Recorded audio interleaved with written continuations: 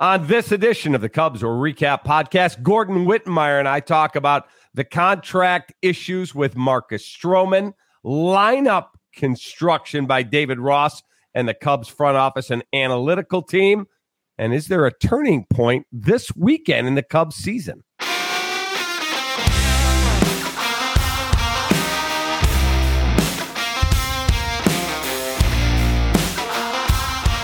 Welcome into the Cubs Recap Podcast, a presentation of our Recap channel here on YouTube and available audio only wherever you get your podcasts. With Gordon Wittenmeyer, I'm David Kaplan. We're here with you each and every week and whenever there is breaking news. All right, Gordon, let's get started. There's a lot to get to. Let's start with Marcus Stroman deciding he needed to, A, go to social media to complain that the Cubs haven't responded adequately to have substantive negotiations about a contract extension, and then had to tell the media, this is the only time I'm going to talk, but I'm going to talk about it. I don't understand why you need to go to social media. Look, they traded away Rizzo, Bryant, and Baez and let Contreras walk away for a draft pick. They are not going to be pressured under any circumstance, in my opinion. Your thoughts? It's the modern day ball player, man. These are the tools in the toolbox for things like this. And that's what he's doing. It's also who Marcus Stroman is. It was part of the friction in New York with that media and with some of that organization.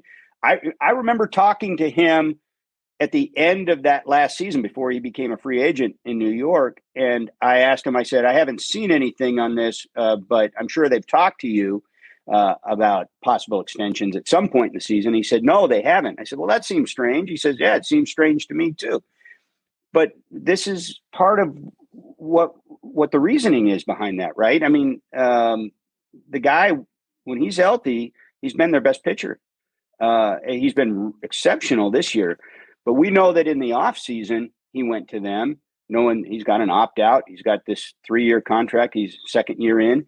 And wanted an extension. Well, coming off of last year for the club, that didn't make a lot of sense. But he saw it as something he wanted to do, maybe offering it to the club or whatever. Then he comes out and pitches well. And so now he probably feels in a position of power or leverage to talk about this. I agree with you. It's not going to make any difference for that front office. It may work against him. It probably will work against him. But it's, this is the modern landscape of athletes, right? He's actually doing what some guys in other sports do. All right. So I'll give you my opinion first, and I'd love to hear your take. And I've debated this with so many different people online here, friends of mine, my brother, who's a huge baseball guy. I would sign him to an extension only if it was a shorter term extension, nothing longer than 3 years. I would prefer to have a higher AAV, average annual value, over 2 years tacked on. Say, I'll pick up the option, stay, don't opt out. I'll tack 2 more years on it. I'll give you a higher AAV, but I'm not giving you. Not going to happen, a 4 or 5 year extension.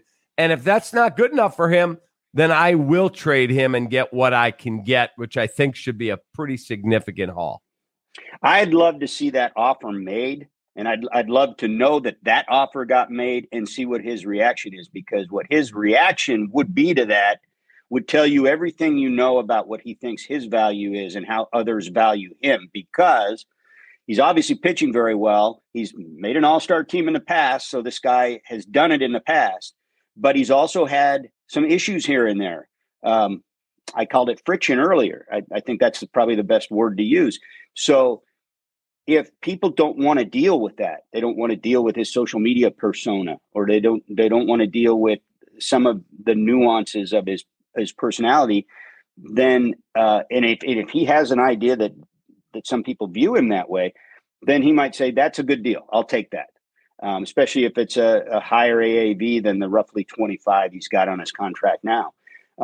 But if he doesn't believe that, then it would be foolish for him to take that. I mean, if that's not true, then it would be foolish for him to take that, because coming off the kind of season he's having right now, he could opt out and get quite a bit more money. Maybe and at least okay. What would you offer him? Because me personally, if I said to him, "All right, you got an option next year," I think it might be 25. I think that's what it is. I'd have to look. It's close. I think it's 25. Okay, stay in. Don't opt out on me, and I'll add 2 more years at $30 million a year. I don't think he takes that. I'm not prepared to go beyond that. I'm not. I think that would be fair. I think that might be more than they would offer. I think you're going to see him. I think there's a good chance if he finishes the season healthy and continues to pitch like he is, he's going to opt out, because that's going to be the best business decision for him to make, because I don't think he's going to get the extension offer that he's trying to leverage through the media. And I think trying to leverage it through the media is not going to help the process. So I think this is it. I mean, look, if Tyone, he's come around a little bit in his last 3 starts. June looks a whole lot different than April and May did. If he gets on track again, then you've got a guy for the next 3 years that you can kind of count on, at least in the middle of that rotation. Hendricks, we saw what he did in San Francisco. We'll see if he continues to stay healthy and looks good. He's got an option on his contract, and you might extend him for a couple more years. And then if Steele is healthy, see where I'm going with this. You've got guys who, for a year or two, you might be able to count on at a lot less money. You've got young guys maybe coming behind that are way less money. And if you wanted to give one of those long-term extensions to, you could offer it to a younger guy and probably for less money. So then you take the money you're saving on Stroman and you apply it to one other guy in the market if you want to go big, and maybe pick off one more just really reliable guy. I'll tell you what. Look, Cap, we've talked about this, right? I cover the Reds now, in addition to doing the Cubs with you. And I'm watching a team that's a very exciting offensive team. They're on a roll for the last roughly 2 months, and they've got awful starting pitching. If they had any semblance of what the Cubs have for starting pitching right now, they'd be running away with this division. So that's what I'm saying, is that if the Cubs wanted to, I mean, they have a little bit of a foundation in their rotation. They've got problems almost everywhere else. But if you take the Stroman money that you're talking about and don't apply it to him, apply it to keeping these other pieces and adding maybe one more, that might be the best way to go.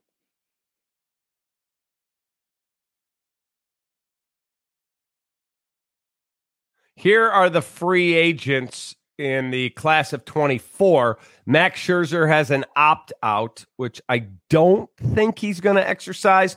It gets him $43.3 million next season. Ohtani, we've talked ad nauseum about him. Stroman, Kershaw's not going anywhere. Ryu is going to be 37, so you're not involved there. Charlie Morton's going to be 40, not involved there. Martin Perez is 30, just turned 32 a couple months ago. Probably not going anywhere. Eduardo Rodriguez has an opt-out in Detroit. He's almost 31. Julio Urias would be a guy that I would be interested in. He's almost 27. And beyond that, there is not a ton of starting pitching in that, ballpark. You've got Aaron Nola. Aaron Nola is going to be unrestricted. Lucas Giolito unrestricted. Blake Snell is available. I mean, there are a handful of guys. I don't think the Cubs are prepared to go 4 and 5 years on Stroman. I don't. No, I agree with you. I don't think Urias is going anywhere either. If the Dodgers want to keep him, they're going to keep him in. I think they will. Eduardo Rodriguez is an interesting guy to watch. A lot of the guys on the list who could be free agents, I mean, throw Ohtani out the window on that. He's a unicorn. That's exceptional. But a lot of these other guys are going to stay where they are, right? And then, like, why would the Dodgers get rid of Julio Urias? exactly. And as you pointed out, Kershaw's going nowhere. Martin Perez is probably happy where he's at, and they'll probably try to find a way to make that work. So I like the idea of, I mean, Rodriguez is almost certainly gone, right? I mean, where Detroit is in their process. And I think he would be a nice fit. You've got a lot of other things coming. I also don't think that he's going to go out there and command 5 years. And so if he doesn't, then that's exactly what you want, because you might have some, between Wisniewski and the Ben Browns of the world and whoever's coming behind them, you feel like you have some options in the near to mid term. So, and you have plenty of other guys like we talked about that can get you through next year and maybe even a year after that. So, I don't think you have to. I don't think you have to fight this fight to pay whatever it takes with, and I call it a fight, but I don't, with Stroman, I don't think you have to go super high with him. I don't think you have to get involved in this public thing that he's created. Let it play out. I mean, if he falls to you and it makes sense, go ahead, but just stay the course and do what you want to do with that. All right, let's talk also about lineup construction. How much do you believe that I've gotten this question for the podcast from 15 different people, either email, text, or social media? How much in lineup construction do you believe is David Ross, and how much do you believe he is handed a card? Here you go, David. There's your lineup for today, because that's going on in a lot of places. Tampa is the first and foremost that tells them, here's who you're using today, and here's how you're going to manage the game. Because if Miles Mastrobuoni bats one more time as the freaking DH, I'm going to puke. Yeah, I think it's in between, Cap. You remember when Rossi got hired, one of the things that was said over and over, kind of as an aside or insiders, right, was that this was the candidate that they could tell what to do. Now, I think that's an exaggeration, but I don't think it's wrong in the sense that he was a candidate they knew they could work with and would collaborate with them up the chain. I think that's what this lineup is, between the geek department and the front office, Jed and the boys, and then Rossi. They get together and they decide that, here's your matchup metrics. Go. And here's what we think. Now, the problem is, Cap, you could run this lineup out there in any friggin' order you want. You could draw it out of a hat like Joe did in Tampa. You're not going to get a lot of better results. They're just not getting enough production in enough places that it's going to make that damn bit of difference. They're below average in runs scored. They're below average in OPS plus. That's how they were built. And with some of the guys that have gotten hurt along the way, that's about what you would expect. That's why with the starting pitching they have, in addition to bullpen breakdowns, they stink. So they do have a rotation build on it. They're going to sell at the deadline. I mean, I'll bet the damn house on that right now as we sit here. And so at the rest of the season, don't have a lot to sell. They don't have a lot to sell.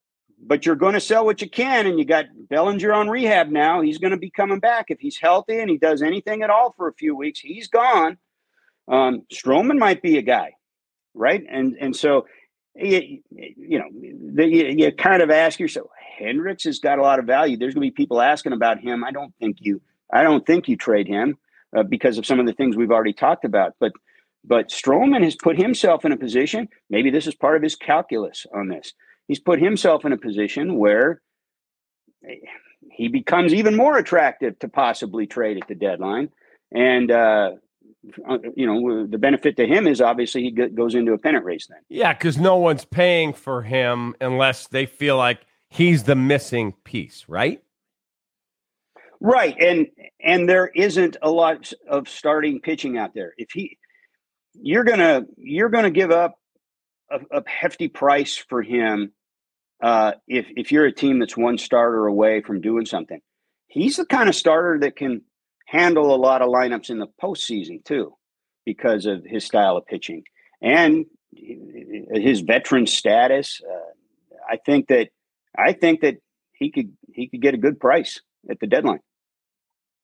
Okay, I want to go back to this whole Mastroboni as the DH thing. Because I literally pick up my phone every day and I look at the lineups around the game. I check all the lineups. And I look and I go, no, this got to be a joke. He's hitting a 153. He just came back from the minors. You're making him the DH. And David has been quoted, Ross, well, we're going to give Nick Madrigal every chance to be the everyday third baseman. Are you kidding? Is this a joke? We're in Chicago here. This is not the A's. And there's no one in your organization that can hit better than $150 frickin' 3 to be the DH. Well, now you're getting hung up on DH. It's just a spot in the order, Cap. It's so when you look around at where you're putting all your fielders, you're filling all that in. If you think Mastroboni fits as a bat somewhere, then maybe DH is what's left. I mean, I wouldn't get so hung up on the definition of what a DH is. They've got better options at positions where he would otherwise play. So I don't think that in itself. If you want to argue about whether he should be in the lineup at all, fine, we can have that debate. But I wouldn't get hung up on the DH end of it. And as far as Madrigal Gordon, when goes, you have a designated hitter, he's supposed to be someone that strikes fear in the opposing pitcher and goes, boy, we got to be careful with that guy. He's a run producer. He's hitting 153. Last night's lineup had Tucker Barnhart, Miles Mastroboni, Nick Madrigal, and Matt Mervis. Okay, Barnhart works well with Tyone. He's been a Gold Glover. He can't hit. Fine. Mervis, he's a kid. We're letting him develop. Let's try it. Mastroboni and Madrigal in the same goddamn lineup is awful. Okay, two things there. First, what decade do you think this is? Striking fear into the opponent because you're a, quote, DH is an old school way of looking at DH. The DH is used as a way to rotate players through a spot. In the National League, it's brand new. It's a way to maximize your roster. It's not, you're getting hung up on what the classic definition is. Nobody uses the classic definition anymore unless you have that guy. Those are rare. So if you do not want to be a team that has to devote that spot to one guy, because that means you got a deficit of a fielder on your team, and your roster's not as strong as it can be. As far as having Madrigal and Mastroboni and these guys in the same lineup, goes back to what I said, Cap. They're a crappy hitting team. We said that coming in. I said that coming in on paper, and they're actually better than I thought they would be because Bellinger has produced when he's been healthy. So, but Hosmer was what we both thought he might be. Mervis came up and had a chance. He's had glimpses, but he's not there yet. Maybe the next time, right? Or maybe he figures out something here in soon. I don't know. I think he'll be okay in the long run, but right now he's not there. So you're getting no production out of first base. And now other than your middle infield and a couple of outfield stuff, Happ left the game the other day. Suzuki's had his issues, even though on overall he's doing pretty well. Yan Gomes has come a little bit back down to earth. Tucker Barnhart's never been a hitter. Madrigal is playing because you don't have anybody else. When you look across the entire landscape, you don't have that many guys. And two, you got to see if this guy can be who you hoped he was when you traded for him. Because if not, he's got to be out at the end of this year. So if he can play for you, you got to figure out where he's going to play. He's not going to play in the middle infield. If he can't play third base, I don't know where he plays. So you've got to force feed some games on him. Rossi tries to say, well, we're not in a place where you see what you can get from a guy because that's what losing teams do. Well, sorry, they're a losing team. They're a team that's going to sell. And if you want to believe that they're only 5.5 games out right now or whatever it is, you can have faith. But within a week or two, if this doesn't right itself in a big freaking winning streak kind of way, then even the biggest optimists in the world can't really hang their head on anything. Let me give you a stat. Can I give you a stat? Bring it on. All right. This team was 12-7 after their win on April 21st. They're 17-30 since then. Do you know who's got a better record than that? The Oakland Everybody else in the National League Central, the crappy freaking National League Central, everybody's better than that. The Reds are 26-22. They're the only team with a winning record in that stretch, but everybody's better than the Cubs for the last almost 2 months. And it's not an aberration. It's not because something is amiss that defies what their roster is. That's what it is. So they've got, it's kind of like last year at some point with more pieces in play. Get the pieces right. Figure out what you got so that maybe next offseason you can acquire those 2-3 pieces like you did each of the last two. And then they make a difference because you've locked in so many other pieces. But you're not there yet. You're not there this year. How close or how far away, in your opinion? I look at this team and I don't see one guy other than maybe Dansby Swanson that would hit in the top 4 for any of the top teams in the National League. It's certainly in terms of run production, they don't have anybody. Dansby's more of a table-setting, 2-hole hitter that you could put in any of those other lineups. But even the worst team in the division, the Cardinals, we don't have a Nolan Arenado. We don't have a Paul Goldschmidt. I mean, what the hell, man? How are they going to get any type of impact bat here? That's the key, right? And it might not necessarily take like a monster, right? Like an Aaron Judge or one of those huge bats in the middle of the order. You might not need that. But short of that, what you do need is some more Nico Horners, some more Dansby Swansons, some more Seiya Suzuki's. Guys who can handle the bat, can do a few things for you. Honestly, the two guys in the middle of the order, more athletic guys. If you have a few more athletic guys that can go first to third more often, that could steal a base once in a while with these new rules in play. Because right now they're right back where they were last year in terms of run scoring. They're below average. Agreed. They're less than 4.5 runs a game. They're below average. They need to get that above 4.5 runs a game. They need to get that close to 5. They're doing a good job of starting pitching, which is the most important part of baseball. So keep that as a strength. And, they missed on the bullpen this year. They actually did a good job the last 2 years of putting together a bullpen that had a crew that could hold a lead. They haven't this year. So maybe there's a reason for faith that they can do it next year and put that into place. You got to do something with what you're doing with your lineup. It may not have to be, like I say, the big expensive hitter, but take a look at this Baltimore Orioles team that they're going to play. A lot of young kids in there. Some of them have some pop. They also have a lot of speed and versatility in that lineup. This Reds team that I've seen a lot of lately, a lot of guys with speed. They don't hit a lot of home runs, but they've got some. They put the ball in play. They run like hell, and they also see pitches. So if you put the Cubs pitching with the Reds lineup, it'd be first place by 10 games right now.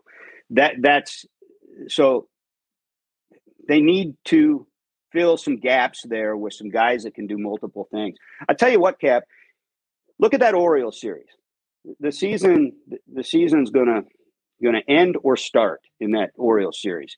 They've got Steele coming back probably Saturday from the IL.